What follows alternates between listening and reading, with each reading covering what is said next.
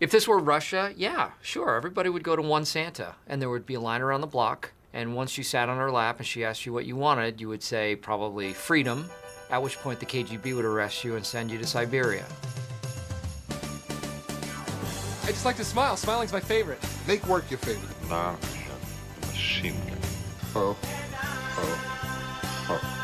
I'm gonna give you to the count of 10 to get your ugly, yellow, no good keister off my property. I triple dog dare you!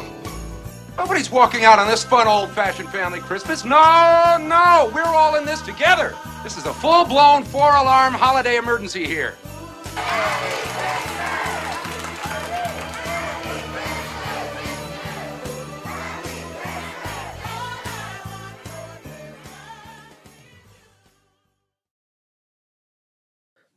What's up, everyone? Welcome to Don't Quote Me on That, the show that brings you a lot of opinions and offers very little credibility. My name is Nick. And I'm Dallin, and we are stoked to talk about the latest in movies, TV, and more with you today. If you like what we're doing, make sure to check us out on Instagram and Twitter at Don'tQuoteMe_pod. Again, that's at Don'tQuoteMe_pod. Thank you all for listening. Let's roll. Best Christmas song of all time. 1, 2, 3, go. Christmas Means to Me, Hanson. How'd I do? I said best Christmas song. That's what Christmas means to me, my love. Come on. Candles burning low. Across the mistletoe. I like how all Christmas songs are about like having a significant other during Christmas time. You know, like why is that? People are afraid to be alone on the holidays. I don't know. Yeah, you're probably right. That makes a dark answer. Yeah, that's pretty dark. I guess that's a question I had more as a kid. I was like, why are all these songs like they're like love songs, but Christmassy, you know? Well, how come we only decided on like 10 and now we just keep remaking them? Like it's worse than Hollywood right now. That's true. It's because it's risky for the same reason when Hollywood comes out with new Christmas movies, it's risky because they either take or they don't. If you go for something original, you know, it's hard to introduce something new into the Christmas canon, if you will. The Christmas canon, yeah. That's the song, isn't it? Yeah, Christmas Canon, Trans-Siberian Orchestra, which, by the way, is Dwight Schrute's favorite Christmas band. And I went to their concert 2 years ago. And funny story, they played all their awesome like rock and roll Christmas songs. And then it got really weird because they played these non-Christmas songs with a video in the background of Mozart dancing with, it was like Mozart playing the piano with skimpy, like with girls wearing lingerie, like dancing around him. Was the concert at Christmas time? Yes. Yeah, it was at Christmas. It's like, all right, we played all the songs that you guys like. Now we're going to play some of our own stuff now that we have you trapped here. And it was awful and uncomfortable. I was like, I went and saw Queen a couple years ago, and Adam Lambert's their lead singer now, and they sneak a couple Adam Lambert songs into their set list. And you're like, come on, just play Bohemian Rhapsody already. You're like, we noticed. You can't. We know it's Adam. Oh, man. Oh, man. But Merry Christmas. 'Tis the season. Merry Christmas, Alan. Happy holidays, everybody. We are going to talk. We're going to get into some leftover news, some news residue, if you will. And then we're going to talk Christmas and Christmas only. So, Nick, why don't you tell us about some of the things that have been happening this week, as well as some Disney news that we missed during our big news show last week. Oh, definitely. So, yeah, just kicking off, Chris Pine is going to be starring in a Dungeons and Dragons movie. So, I don't know what it'll be about, if it'll like be a fantasy movie, if it'll be just kind of like a loose adaptation and it's a contemporary story with someone who plays the game. I really don't know, but that will be interesting. I like Chris Pine, so I've heard a lot about the turn-based action sequences. Yeah, that movie's gonna have. Is it gonna be like, make your own movie? Because that's what you do with Dungeons and Dragons. Choose your own adventure. It's just Chris Pine like making it up as he goes. Yeah, well, Black Mirror tried to do that. Did you ever play that game? Oh no, I Or didn't. watch that. It was called Black Mirror Bandersnatch, and you could choose the decisions, and it was like a Black Mirror movie, and you had to change the outcome of your character. It was kind of cool. Did it work? Oh, it was cool. Yeah. It was like if you were watching Netflix on your computer for example, and then it would pop up with options during a scene, and you would click on one of them. Oh, nice. Choose your I own don't adventure. think that's what this movie's going to be, but yeah, it's out there. They could do that. A false advertisement for the Dungeons and Dragons movie. So The Office, we bid farewell to The Office a couple weeks ago, and we mentioned that it's moving to Peacock. But an important piece of information is that only seasons 1 and 2 are free, but then seasons 3 through 9, the remainder of the show, require a premium subscription, which also includes special features and bonus content, stuff like bloopers, behind the scenes, and other stuff. Yeah, I think they're trying to make a more, what would you say, like interactive platform. So they're going to have like The Office on loop and other things like that, extended episodes, all that nonsense. So I think they're just trying to kind of make it a more exciting platform to differentiate themselves. Yeah, I'm not ready to commit. Me neither. I don't know what it's going to take, but It's going to take it being included like in a cable subscription. It's going to take it being free and no ads Yeah, exactly. for me to spend any money on it. Just kidding. So the Library of Congress. What's the Library of Congress, Nick? Pop quiz. It's our Congress's library. It's where they keep their books. Have you never seen National Treasure? It's Oh, it's also where the Book of Secrets belongs. The Book of so Secrets. I don't know if I should be telling everyone that, but we only have like 30 listeners. It's okay. Nicolas Cage kidnapped the president, just so everyone knows.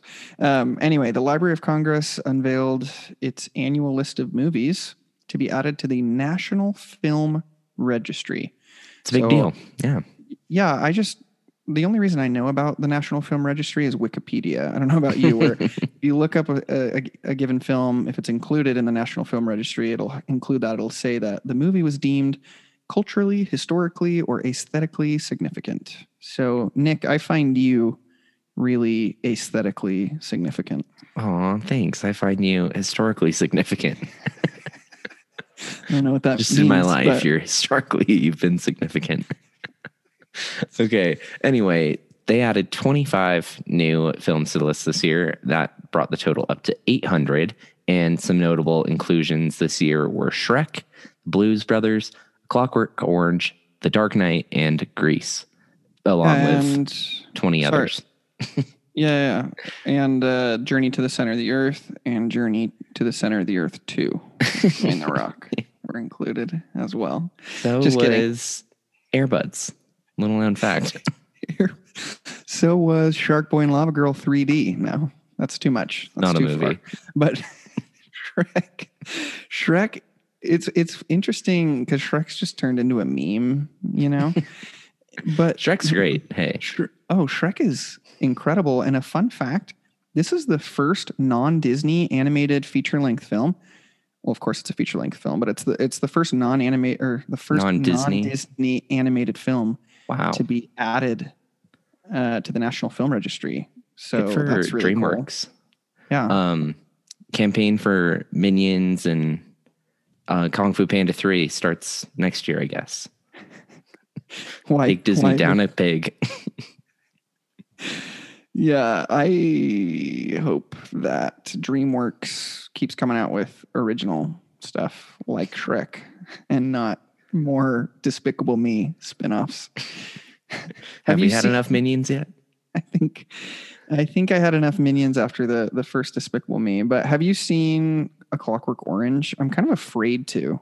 Yes, I have seen it. I read it for it was on a list in high school of 10 books to pick up from, and that's the one I chose. And then I watched the movie. It's intense. It's pretty dark, right? Yeah, super dark. It's Stanley Kubrick directed, based on a novel, like I said. And yeah, it's really good, but it's kind of like 2001, where it's very visually disturbing in some places and just really wacky and out there. Thought-provoking, for sure. But it also is kind of hard to follow because sometimes the characters have this dialect that they talk in. It's kind of weird. I hate when people talk in dialects. No, it's like a made-up slang. So you don't know what they're saying, literally. They're words we don't know. No one knows. Literally. No one knows what's going on. No one knows. Okay, anyway, moving on. So obviously we talked a lot about Disney news last week. There were a couple things we did miss though, and believe it or not, there's like 10 more things on this list. So just super quickly, there is also going to be an Enchanted sequel with Amy Adams. It's going to be called Disenchanted. Very clever. Ooh. In Star Wars news, we forgot about a droid story. How could we? It's going to be a C-3PO and R2-D2 animated special. Then we have Sister Act 3 with Whoopi Goldberg returning, an animated Night at the Museum sequel, a Cheaper by the Dozen remake, a new Ice Age spinoff, a Diary of the Wimpy Kid animated movie, a Turner and Hooch remake starring Josh Peck from Drake and Josh, and Zac Efron is going to be starring in a Three Men and a Baby remake. Whew. Yeah, that's more. Can't believe it that I missed that much. Yeah, I think the most significant one, at least for me, would be a droid story, right? Unless for you, you're excited about the Turner and Hooch remake with Josh Peck. No, I'm excited for Zac Efron, Three Men and a Baby. Not the remake we deserved, but the remake we needed. We really needed it. I want to see Zac Efron try to be a father and all the hijinks he gets into. Can't wait. Hilarious. I just picture like the BoJack Horseman, like horsing around. Have you seen BoJack Horseman? No, I haven't. Oh, okay, never mind. He's just used to star in a sitcom, and it's probably what Zac Efron's gonna do. Okay, what's the over under on a baby peeing on Zac Efron in the movie? I would say probably 2. The over under is twice, and I would take the under because I think it's going to happen once. Okay, so confession, I don't know what over under means, so I don't know what your response means. But just not a know it's like an odds man. thing. It's a gambling thing. That's really funny that you asked me that. But what are your thoughts on this extra Disney news? Yeah, for sure. I mean, having a couple of days between that big drop, a couple of other thoughts that just come to mind. It's really good seeing Disney make good use of all their new Fox properties. So like Ice Age, Alien, all the stuff they're doing with FX and Hulu. I just think it's awesome that they're branching out and allowing FX and Hulu to be kind of their more mature content and still keeping all the 20th century stuff intact and not truly bringing it into the whole Disney umbrella. Yeah, because it's important that they draw that line, and adults crave new content as well. Like I'm really excited for the Alien series with that Noah Hawley is directing and creating on FX, and FX has some of my favorite shows, right? And like you said, the fact that they're not just ignoring that, and they're also not Disney-fying some of those FX shows is exciting. Definitely. And then this is probably a lot of what we were going to see if they had done a big Comic-Con or a Star Wars celebration in person this summer, don't you think?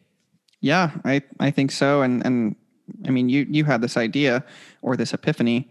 That's probably why there was so much news during the investor meeting. Like they might have saved all their Disney Plus random new properties, like mostly the ones we just mentioned, but all the Marvel and Star Wars stuff probably was meant to be announced over the summer, but they just never had a good platform for it.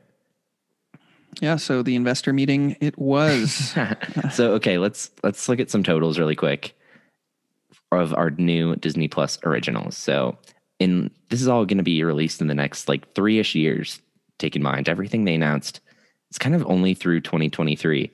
So we're getting 10 Star Wars series, 10 Marvel series, 15 live action / animated series from just other Disney properties, and 15 live action / animated movies in other Disney properties as well, all just on Disney Plus, not to mention every year from 2021 to 2023, there's going to be 4 MCU movies hitting theaters. How do you feel about that? That's like 60 things. Literally. In just 3 years, we're getting so much. I think it's so overwhelming. Yeah. I was talking to a friend about this, and he said that he's like, I don't know why, but all the Disney announcements filled me with existential dread. And I think he was just worried about Disney kind of taking over, the visual entertainment industry and everything that comes out being Disney, which is already the case. But here's my thoughts. And I think it's something that I said last week. 60 new shows or movies means that, even if like a quarter of them turn out to be good, then we should consider ourselves lucky, So like, I'm not expecting all of these to land, and I don't think Disney is either, but some of them will stick. Some of them will turn out to be quality, and they'll get renewed for more seasons, and they'll be really enjoyable. So I'm excited that there's so much stuff to look forward to. I agree. And also, this is all stuff that they're just going to be throwing out for every age group too. So obviously everything won't land with all the same audience, trying to cover everybody, families, nerds like us, people that are looking for comedies, animated, all the above. Yeah, good point. So that wraps up our recap of the news.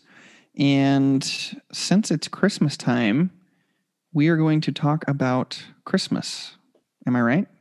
Oh, you're exactly right. We're going to talk about some Christmas movies, some Christmas TV episodes, and then we're going to give each other a little gift at the end. A little gifty. I wonder what you got me. Don't get your hopes up.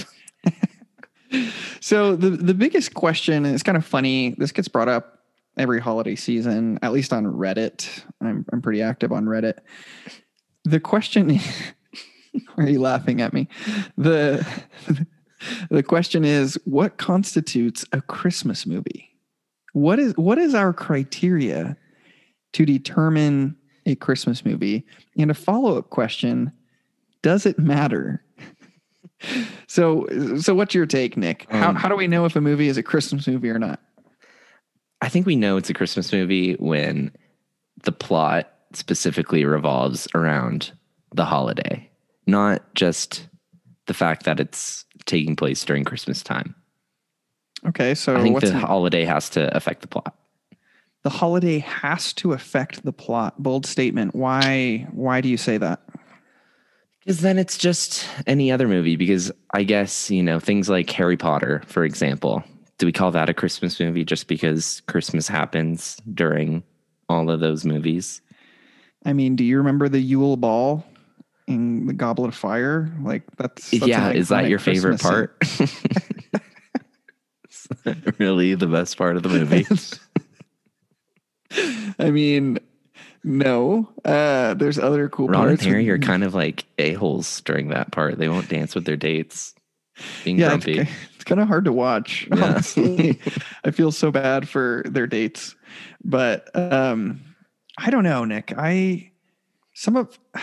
It's because there's only so much you can do with a movie that revolves around Christmas, right? Like how many scenarios can we dream up that where Christmas is the main factor, Well, I think you need to just look at Lifetime on the TV guide and see. Yeah, there are literally hundreds. My mom lives for Hallmark movies. Hallmark, yes. Oh man. So anyway, so to support your claim, I guess movies that's plot is affected by the season or by the holidays would be something like an Elf, Christmas Vacation, Home Alone, right? The Santa Claus. Whereas movies that have scenes or the plot takes place during Christmas or around Christmas, like Harry Potter, even Iron Man 3, right?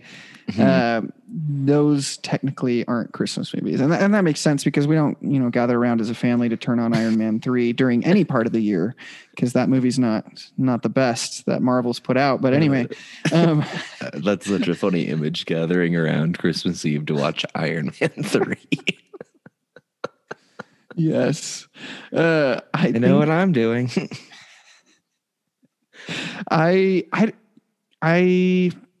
Well, here's an argument for you.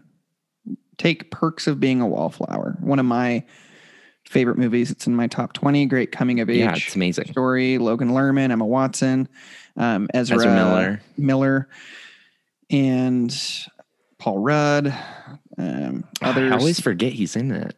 Yeah, he's the English teacher, right? Now, he's the English teacher, and he's like Logan Lerman's only friend for part of the movie. I know, but there's a pivotal scene during a Secret Santa exchange, and there's another scene that takes place like right on Christmas. And some of the flashbacks that the protagonist, that Logan Lerman, I can't remember his character's name, experiences. Charlie. I think you're right. It's Charlie. Now that I think about it. How did you remember that? That's really impressive. I have no idea. So some of Charlie's flashbacks are about Christmas time too, flashbacks with his aunt. And so while only 20-ish minutes of the movie take place during Christmas, is that a Christmas movie? Oh man, I don't know. I mean, the Christmas scenes are definitely very emotional. They're both happy, and there's a couple that are not so happy, but I think that it doesn't make the whole movie a Christmas movie. Yeah, that's fair. And I guess to conclude this discussion, this lively discussion, is that if it helps you feel the Christmas spirit, then it can be a Christmas movie. Like, I watch Game of Thrones, they're all like marching through the snow. It feels Christmassy. I feel the Christmas spirit when I watch Game of Thrones. So Game of Thrones is a Christmas movie. No, I think that's fair. What about, so you've seen Die Hard. Where do you fall on the Die Hard Christmas movie debate? Yeah, I mean, Die Hard is 100% a Christmas movie because none of the events of the film would have happened if it wasn't Christmas time. John McClane, played by Bruce Willis, is at the Nakatomi Tower for a Christmas party. Hans Gruber, played by Alan Rickman, him and his gang decide to rob the tower because there is a decrease in security and personnel around the holidays. And also because Bruce Willis puts a Christmas message on one of the terrorists that he kills. Now I have a machine gun. Ho, ho, ho. So I don't know how much more Christmas you could ask for. Yeah, I think that's all the proof I need. I'm sold. I've never seen Die Hard, but it fits my criteria of the plot being affected by the holiday. Yeah. So let's talk about some of our favorite Christmas movies, ones that really help us feel that Christmas warmth. And the first one that comes to mind, and it's one that my family watches every year without fail, and it's Elf. Oh, I love Elf so much. It is one of my family's favorite as well. Yeah, I think it's a rare thing that a Christmas, like a Christmas movie through and through, is as funny as Elf was, right? Because you've got Will Ferrell, and it's this fish out of water scenario where he comes from the North Pole to visit his dad, who works in the Empire State Building. And so there's all these funny scenarios that come from Buddy the Elf in New York City, kind of learning how to be a New Yorker, how to be a human instead of an elf. And some of my favorite scenes that come to mind, it's a montage where he tries fruit spray in a mall. Passion fruit spray? Fruit spray? Sure.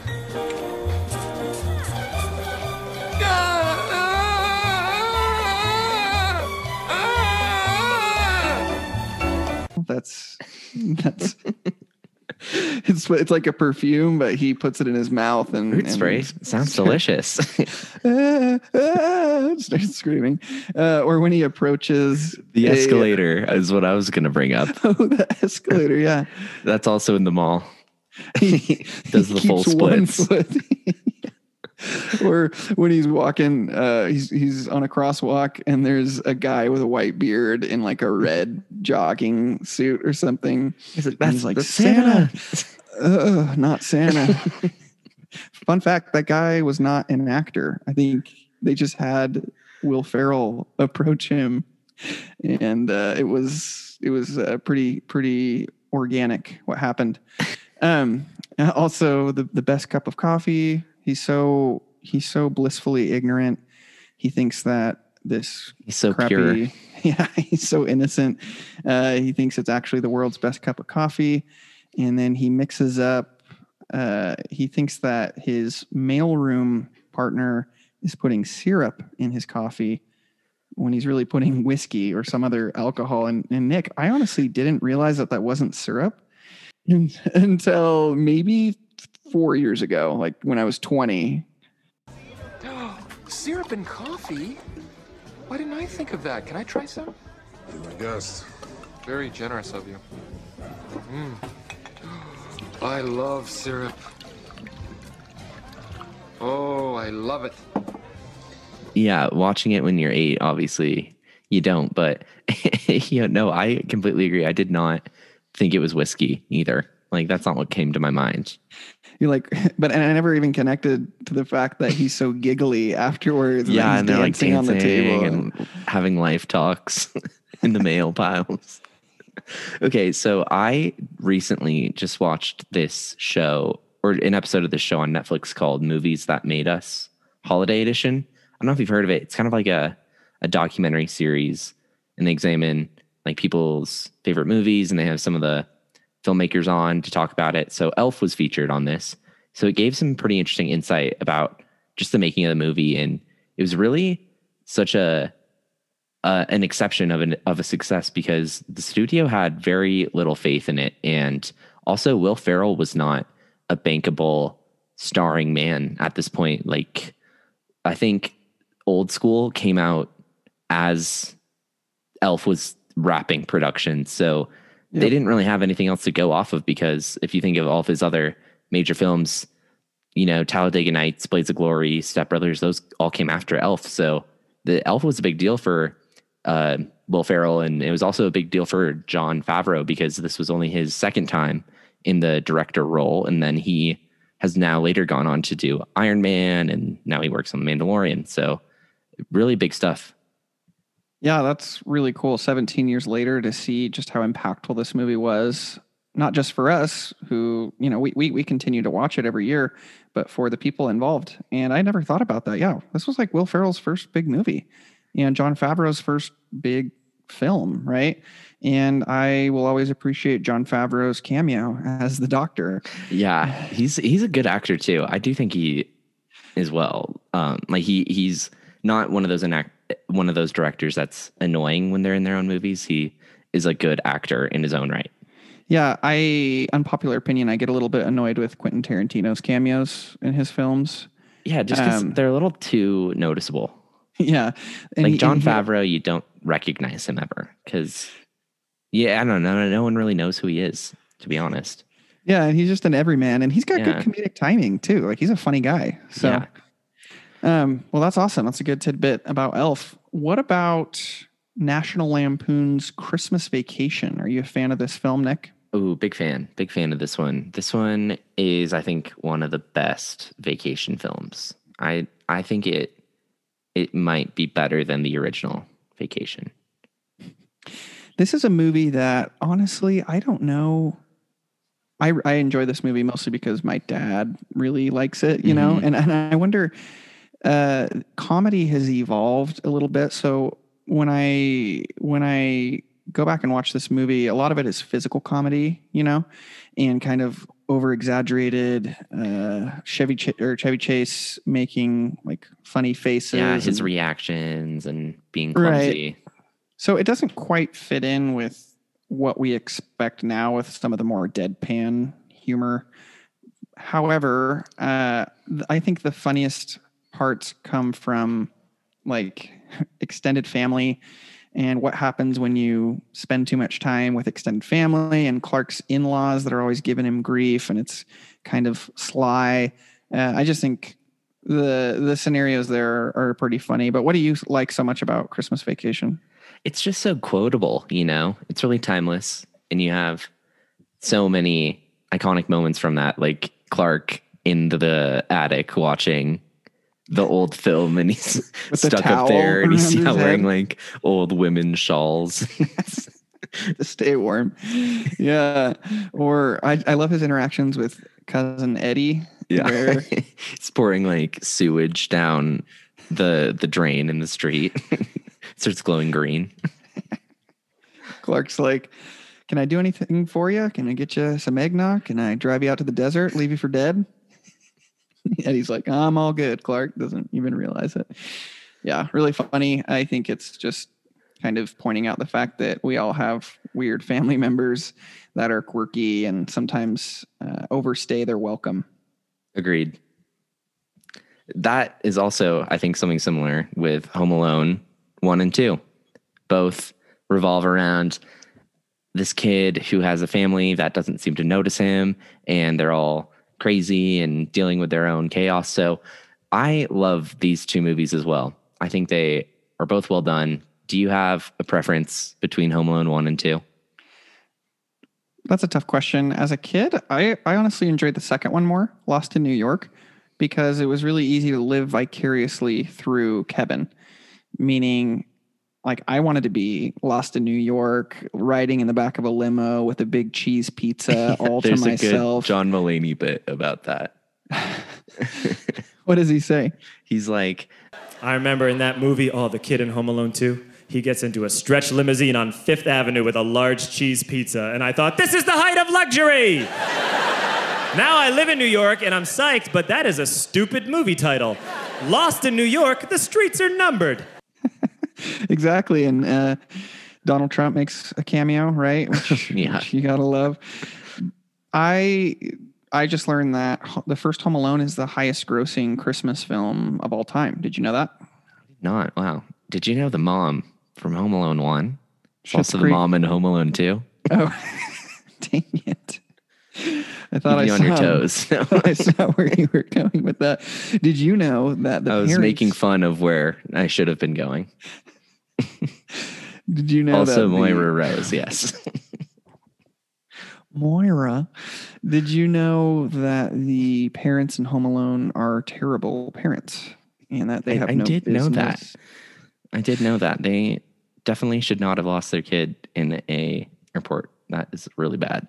Twice. They lost track of him 2 times.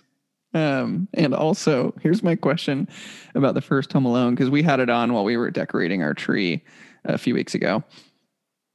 The older guy with the snow shovel. Yeah, Herschel from The Walking Dead. Wow, I didn't know that. Yeah. Oh my gosh, I can see it. So he like all the kids tell these horror stories about him, like he murdered his family and all this weird stuff, and eventually it turns out to be good. Why is he so menacing with Kevin and with the kids? Like towards the beginning of the film, he doesn't say anything. He's stoic. He just holds a snow shovel and glares. And it feels like he could have been warmer. But I guess as I'm saying this, he had some stuff going on at home. So maybe we should cut him some slack. And I guess I think maybe it's also a bit of Kevin in his imagination. Like that's what he's seeing, So it's like an Inception type of situation. No, it's more of like just you're getting, it's more scary looking because in Kevin's imagination, it's really scary. And the whole movie is, Kevin's perspective. Right. And then at the end, his totem is, we don't know which way it's going to fall, if it was all real or in his head. Yeah. I continued the joke because it seemed like you didn't laugh enough the first time. So can you explain it? Maybe I'll laugh a little more. Anyway, the Santa Claus with everybody's favorite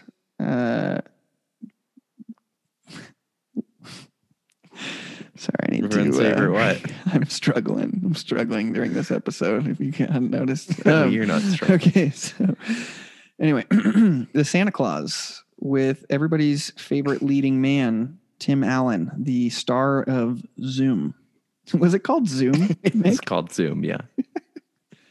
This is actually, I saw this movie later than I should have. I feel like it's kind of a kid's movie, but I saw it a little bit later and I was surprised by how funny it was. Mostly as we watch Scott Calvin, Tim Allen, experience changes as he turns into Santa Claus. It's pretty funny. Like he gains 100 pounds and he keeps trying to shave and his beard keeps growing back, Evan Almighty style.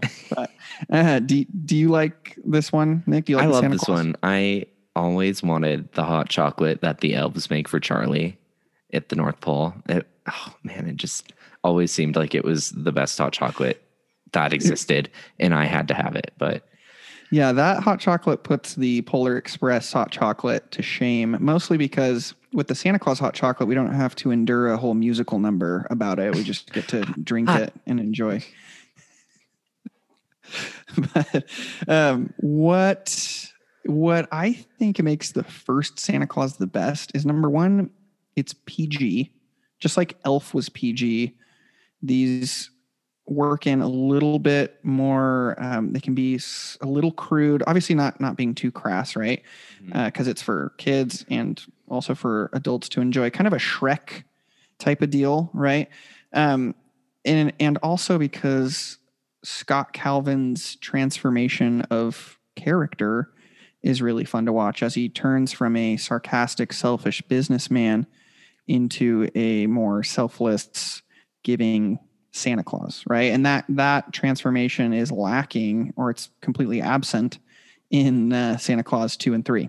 What do you think? yeah, I agree. The first one is absolutely the standout, being of high quality. The second one, I had a fond place for when I was younger and would watch it a lot because it came out, right in the middle of my childhood. So I probably even saw it in theaters. But the third one, I've maybe seen once. So I think the Santa Claus one definitely is timeless. And I think that Tim Allen is 100% the reason why.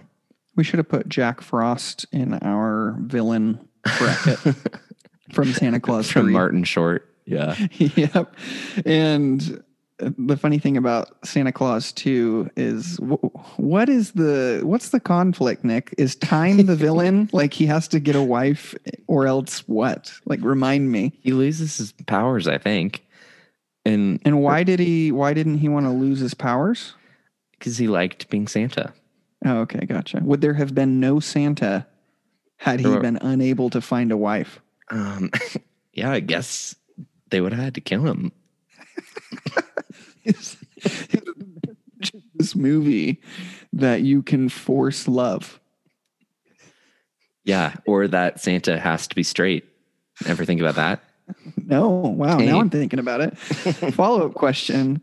It feels like Avengers 2, The Age of Ultron, ripped off the plot of Santa Claus 2. Because there's like a hyper intelligent artificial intelligence that tries to take over. Yeah, and doesn't Santa create that intelligence? Yeah, made by their own hand. Nice. Nice deep. Going, Marvel. Yeah, you think we wouldn't find out, but we did. So moving on. Sorry, really quick. I have a correction. I don't think Herschel was actually in the Home Alone one. They just look a lot alike. You I just had to look start it up. saying stuff. Yeah. Well, if I say it convincing enough, no one stops me. That's true. Like I believed it, Yeah. and I believed it because I thought about it too. Like Because he looks alike. Yeah, that's why I thought it was him. I don't know. Weird. Anyway, sorry, Herschel.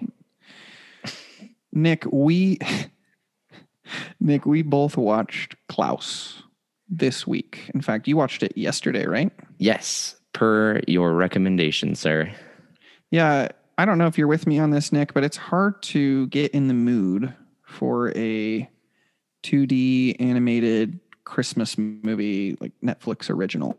Like I was never in the mood to just sit down and watch this, but Kelsey convinced me. Like she kept telling me over and over again to the point where we started it, and it was delightful. Yes, I was amazed by Klaus, especially like you said, it's hard to sit down for something new, especially because a Netflix original stamp is becoming almost like something to stay away from because they're doing too much quality and not enough quality. But yeah, Klaus. Did I say that wrong? Too much quality and not. Here's what you said. You said too much quality and not enough quality. You said the same word twice. So what did you mean by that? Netflix originals. They're doing too much quantity with them and not enough art quality. So Netflix originals are just becoming scary. Anyway, Klaus was amazing. Yeah, what did you find so charming about Klaus? I loved the style. I think that doing 2D animation was good to distinguish itself. It also made it seem like we were watching a really well-written children's book, if you know what I mean. Kind of had that aesthetic. Know what you mean. Yeah, and I remember the Polar Express book, the book, not the movie. Yeah, totally. The same feeling that you described of watching Klaus, because it's original, magical, wholesome storytelling. And even as an adult, I found it really entertaining and really enjoyable. And the Jesper, I think the protagonist, his body reminded me of Jessica Day in New Girl, saying that his body she has a fear of pear-shaped people. Do you remember that? No, I don't remember her saying that. Oh, he is pear-shaped. He's like he looks standard, and then they make his like lower half enormous, which I don't know. But I also really like the style, especially because it's refreshing to take a step away from Disney animation. Disney animation is cutting edge. It's incredible, but it was fun to see something different, if that makes sense. Yeah, I feel like animation has kind of reached a point where you can do CG that is so hyper real that it's refreshing to see something that's more artistic. No, that's a good way to put it. And this movie made me feel things. Oh, I was sad, like straight up, like wanted to cry. There were 2 or 3 times where I felt. Oh, I welled up for sure. Yeah. And that's why I watch movies. I watch movies to feel something. And I know that's really a really basic frame to put around like the film going experience, but Klaus made me feel a lot of emotions, and it made me feel really sentimental, especially at the end. And yeah, I'm going to force my family to watch this when I go home. It makes you feel warm about Christmas too, because the whole plot revolves around like the origin of Santa. So I think that was also refreshing too, made me have more Christmas spirit. And to add to that, Nick, the overall message of a true selfless act always sparks another. That's just a really positive message that I needed in my life, especially this year. Yeah. And I just really appreciate it. I agree. This has been the most recent Christmas movie that I've really enjoyed. I mean, think about the ones we've talked about. I think Elf is literally like the last good, funny Christmas movie, at least that's come out in a while. But Klaus rules. Yeah, it totally deserved its Academy Award nomination. And honestly, I think it should have won over Toy Story 4. But my one criticism with Klaus was the music. I didn't really love the music. It was a little distracting because they had a couple of needle drops where they would like have a random song that was written for it. I think there's literally like a hip hop song at one point, and then there was this one pop song that they kept returning back to. I know what you're talking about. I think that song was written for Klaus. For the movie, It's the one that plays at the end. Yes. But they kept playing it. Yeah. I agree. Yeah, I had to get past that a little bit, but it just didn't fit. Yeah, I do. Okay. Should we talk about some Christmas episodes now? Talked a lot about movies. Yeah, let's do it. Okay, so growing up, I always loved when Christmas season would come around because Christmas episodes of SpongeBob and Rugrats and everything else were always on TV. So I have always loved the tradition of a Christmas themed episode, and these are just a couple that stick out to us. Yeah, totally. My favorite of all time would have to be Christmas Party from the second season of The Office, where what starts as a traditional Secret Santa activity amongst coworkers turns into a white elephant scenario. Yankee swap. Yankee swap. Because Phyllis gives Michael a really thoughtful homemade oven mitt, and Michael just loses it. And he gave Ryan like a $500 iPod with a bonus he got, which sparks some controversy. That exact iPod is what I would binge The Office on, the video iPod. And then I'd binge that episode, and it'd be like kind of meta because it was watching a video iPod on a video iPod. Wow. That is meta. I love this one too, especially when Michael is like using reverse psychology during Yankee Swap. He's like, oh man, love this oven mitt. It's the best oven mitt I've ever seen. And then the second Meredith takes it, yeah, he's like, sucker. Then he gets paintballing. He's pissed. Dwight's like, a couple sessions of paintballing with someone as experienced as me is worth at least a couple grand. And then it's a cutaway, and he's shooting a target. And he's like, take that, Saddam. Yeah. Classic. You also have mentioned that you like a Benihana Christmas. The Office has a lot of great Christmas episodes, but what's the most memorable moment from the Benihana Christmas episode? Definitely when they're actually at Benihana. So Dwight sits like a little bit away from Jim and Andy and Michael, so they can't hear. So Dwight can't hear anything that they're talking about. And it's so funny because he keeps trying to get Jim to explain what is going on. And so Jim tells the waitress that she's trying to explain how to properly butcher a goose. And she's having trouble. So then Dwight just starts explaining how to butcher a goose. Like, well, first you're going to want to grab it, then slit the neck. You're going to want a big bucket for all the guts and blood. She's saying just it horrified. In the middle of a restaurant. Yeah. And then Michael has to mark his date because he can't tell. I can't remember which one. And then she takes the bike. Oh, it's so cringy. So cringy. Which one do you think's better, in your opinion? Christmas Party or Benihana Christmas? I got to go with Christmas Party, if nothing else, for the nostalgia factor that we already discussed of watching these as a kid. You know, it was like my introduction to adult comedy. If that agreed. Makes no, sense. I agree. Me too. Okay, another Christmas episode I really like is from Bob's Burgers, and it's called Christmas in the Car. And this episode involves the family having to go out on Christmas Eve to buy a new Christmas tree because Linda bought it the day after Thanksgiving, and they've had it now die twice. So this one's really good because the kids are just hilarious as usual. Have you seen this one? I know you haven't seen all of Bob's Burgers yet. No, I still haven't gotten out of the first season. And so I think Christmas in the Car is from the fourth season. Yes. And I am going to watch it before Christmas because you've sold me. Sounds funny. Yeah, especially with Bob's Burgers, or I guess like any animated show, you can really skip around. So it'd be worthwhile watching the Christmas themed ones.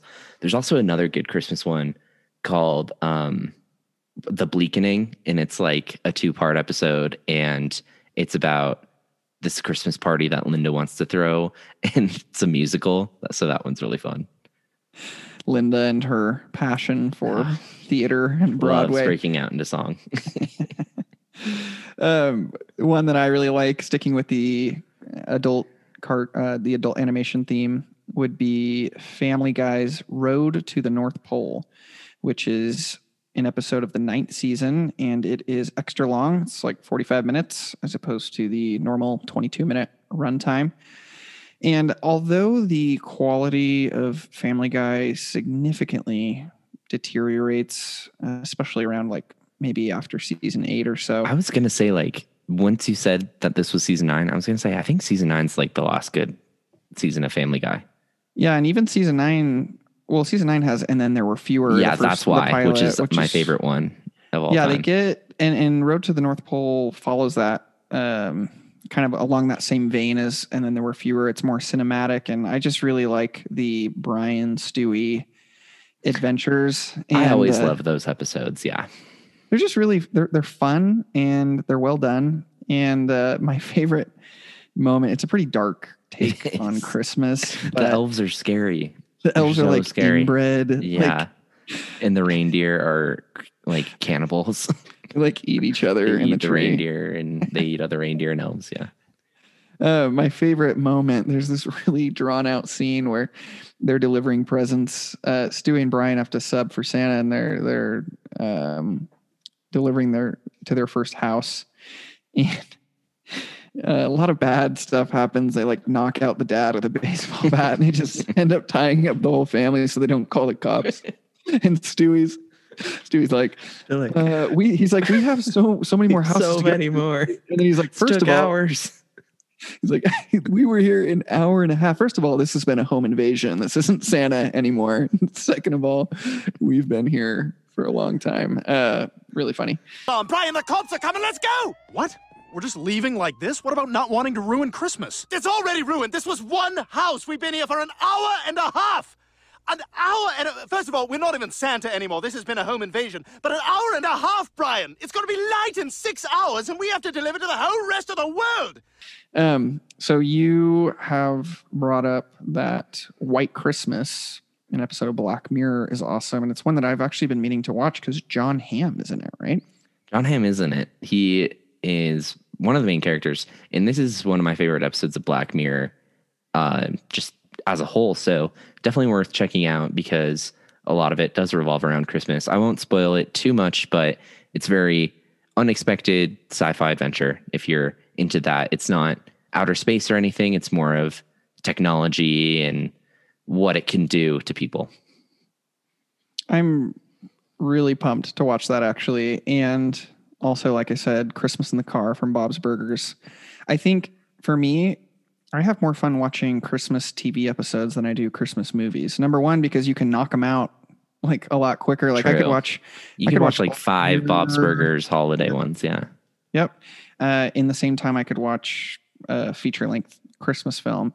And also it's just fun to watch the characters that you know really well interact in a Christmas setting. Whereas in traditional Christmas movies, you only know the characters when it's Christmas. And I can't exactly explain why that's fun, but it is to me. True. That's such a good point. Yeah. Just like why Halloween themed episodes are fun in the same way. Exactly. So we promised each other some gifts this year, did we not? Yeah, we did. And Christmas is the season of giving. So true. And I've been thinking about you a lot recently, Nick, and what I could get you.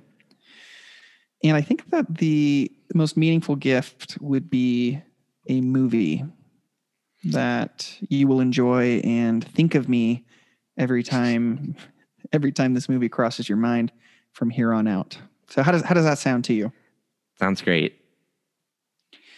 So I present to you as your gift of Christmas 2020, Denis Villeneuve, his film Sicario, starring Emily Blunt, Josh Brolin, Benicio del Toro, the guy from Get Out. What's his name, Nick? I don't know. The guy from Get Out. Oh my gosh, I can't remember his name. But this movie, first of all, it's a Denis film. Denis made Blade Runner 2049, Arrival, Prisoners. He's never made a bad movie, right? He's got a distinct, like the scope of his films are usually big, and he's got a distinct style, and most of his movies are pretty dark. They kind of tackle the darkest parts of humanity, if that makes sense. And Sicario is no exception. But you will be glued to your seat and your eyes will be glued to the screen from the moment you start Sicario, because he is masterful in the way he builds tension in this film. And also, Emily Blunt is awesome. And Josh Brolin is really cool in this film. But most of all, if I had to like pick one standout performance, it would be Benicio del Toro's. He is terrifying in this movie. So that is my gift to you. And I'm really excited on our next episode for you to tell me what you thought about it. And so we can joy in this Christmas gift together. Wow. Thank you so much. I also happened to get you a gift for your viewing pleasure.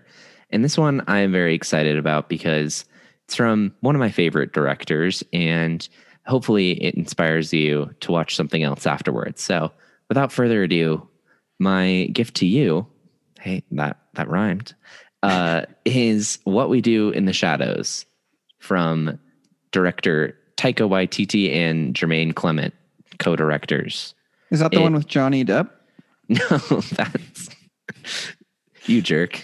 You know it's not that. Don't even know what it's called, but it's not that. Sorry, continue. Anyway, co-directed by Jermaine Clement and Taika Waititi, both phenomenal filmmakers. Revolves around this group of 4 vampires that live together in a flat in New Zealand. And it is hysterical. It has a lot of that deadpan humor that we love from Taika. That's pretty staple in Thor Ragnarok that I know you enjoy. So I'm very excited for you to see this, because then maybe you will also watch the What We Do in the Shadows show on FX.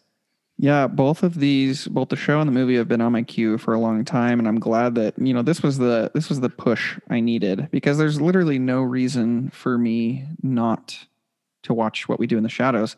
I love Taika Waititi. I've seen Hunt for the Wilder People, Jojo Rabbit, Thor Ragnarok, like you mentioned. I think he's got a great sense of humor, and he's really talented. And I'm glad I finally, you've pushed me over the edge. I'm going to watch this in the next week or two, and I will let you know just how much I enjoyed it. Good. It shows the beginnings of Waititi, and it also highlights him as an actor, which goes underrated because he is a very funny actor as well. He's so versatile. He's the future of Hollywood, and he's not the youngest guy. Yeah, he's making a Star Wars movie too. We haven't mentioned that because it was announced a while ago, but he will be making a Star Wars movie, which can't wait for. Yeah, and he's becoming one of those rare filmmakers that it's hard to describe. He can make a blockbuster that also makes you think and makes you feel something, like a Denis or a Christopher Nolan. Like, he's becoming one of those guys. I think it comes from his humble beginnings as like a small independent New Zealand filmmaker. What We Do in the Shadows is very much an independent New Zealand film. Yeah, and I'm excited to take a trip to the past and see his beginnings. Did What We Do in the Shadows come out before Hunt for the Wilder People? Yes. Right on. Cool. Yes, this came out in 2014. Oh yeah, and Hunt for the Wilder People was 2016. Yes. Got it. Wonderful. Can't wait. Amazing. So, okay, now let's talk about what we've been watching this week and what we're looking forward to. I personally, like we said, watched Klaus, and other than that, I haven't been doing too much original stuff or anything new. I've just been watching old Survivor seasons and reruns of Schitt's Creek. Nice. I'm in the same boat with finals and everything. I don't have a lot of time to watch, but I've seen an episode or two of Game of Thrones every night. So I guess I do have time to watch. I'm just dedicating everything to the show. And oh my gosh, we don't need to talk about it, but let me just mention that Blackwater, the siege at Blackwater Bay at the end of season 2. Perfect episode, yeah. If we were to go back and talk about our favorite TV episodes, I might have to put that one in there. And I put a different Game of Thrones episode in my favorite episodes. I put Battle of the Bastards, so just wait till you get to that one if you like just Blackwater. Yeah, oh, trust me, I'm prepared. And I've been watching Deadpool 2 in 10-minute segments. Just it's kind of how can you do that in short segments? I don't think I'd like that. I don't think I like it either. I wish I could just. It's like end of the night, like wind down show, but it's a movie. Like I've just been watching it until I fall asleep, which is not great. And then I always do that. And then Kelsey and I have been watching our favorite episodes of The Office in preparation for its departure. I also watched a couple of the holiday episodes a couple of days ago, just after we had been talking about it. And then, because I knew it was leaving. And then what we're looking forward to is some Christmas Day movies, Wonder Woman 1984 and Disney's Soul. Yeah, I'm excited to watch both of them. I'll probably watch Wonder Woman 1984 on Christmas Day and then Soul on the 26th. And I'm excited to talk to you about them. That's all for today, everyone. As always, a big thank you to all of our loyal listeners. Be sure to find new episodes on Monday mornings wherever you listen to your podcasts. And be sure to check out our new What to Watch Wednesdays post on Instagram and Twitter at don'tquoteme_pod for movie and TV recommendations available on the most popular streaming platforms. And also, if you enjoyed today's episode, feel free to leave a review on the Apple Podcasts app. Really helps us out. Peace.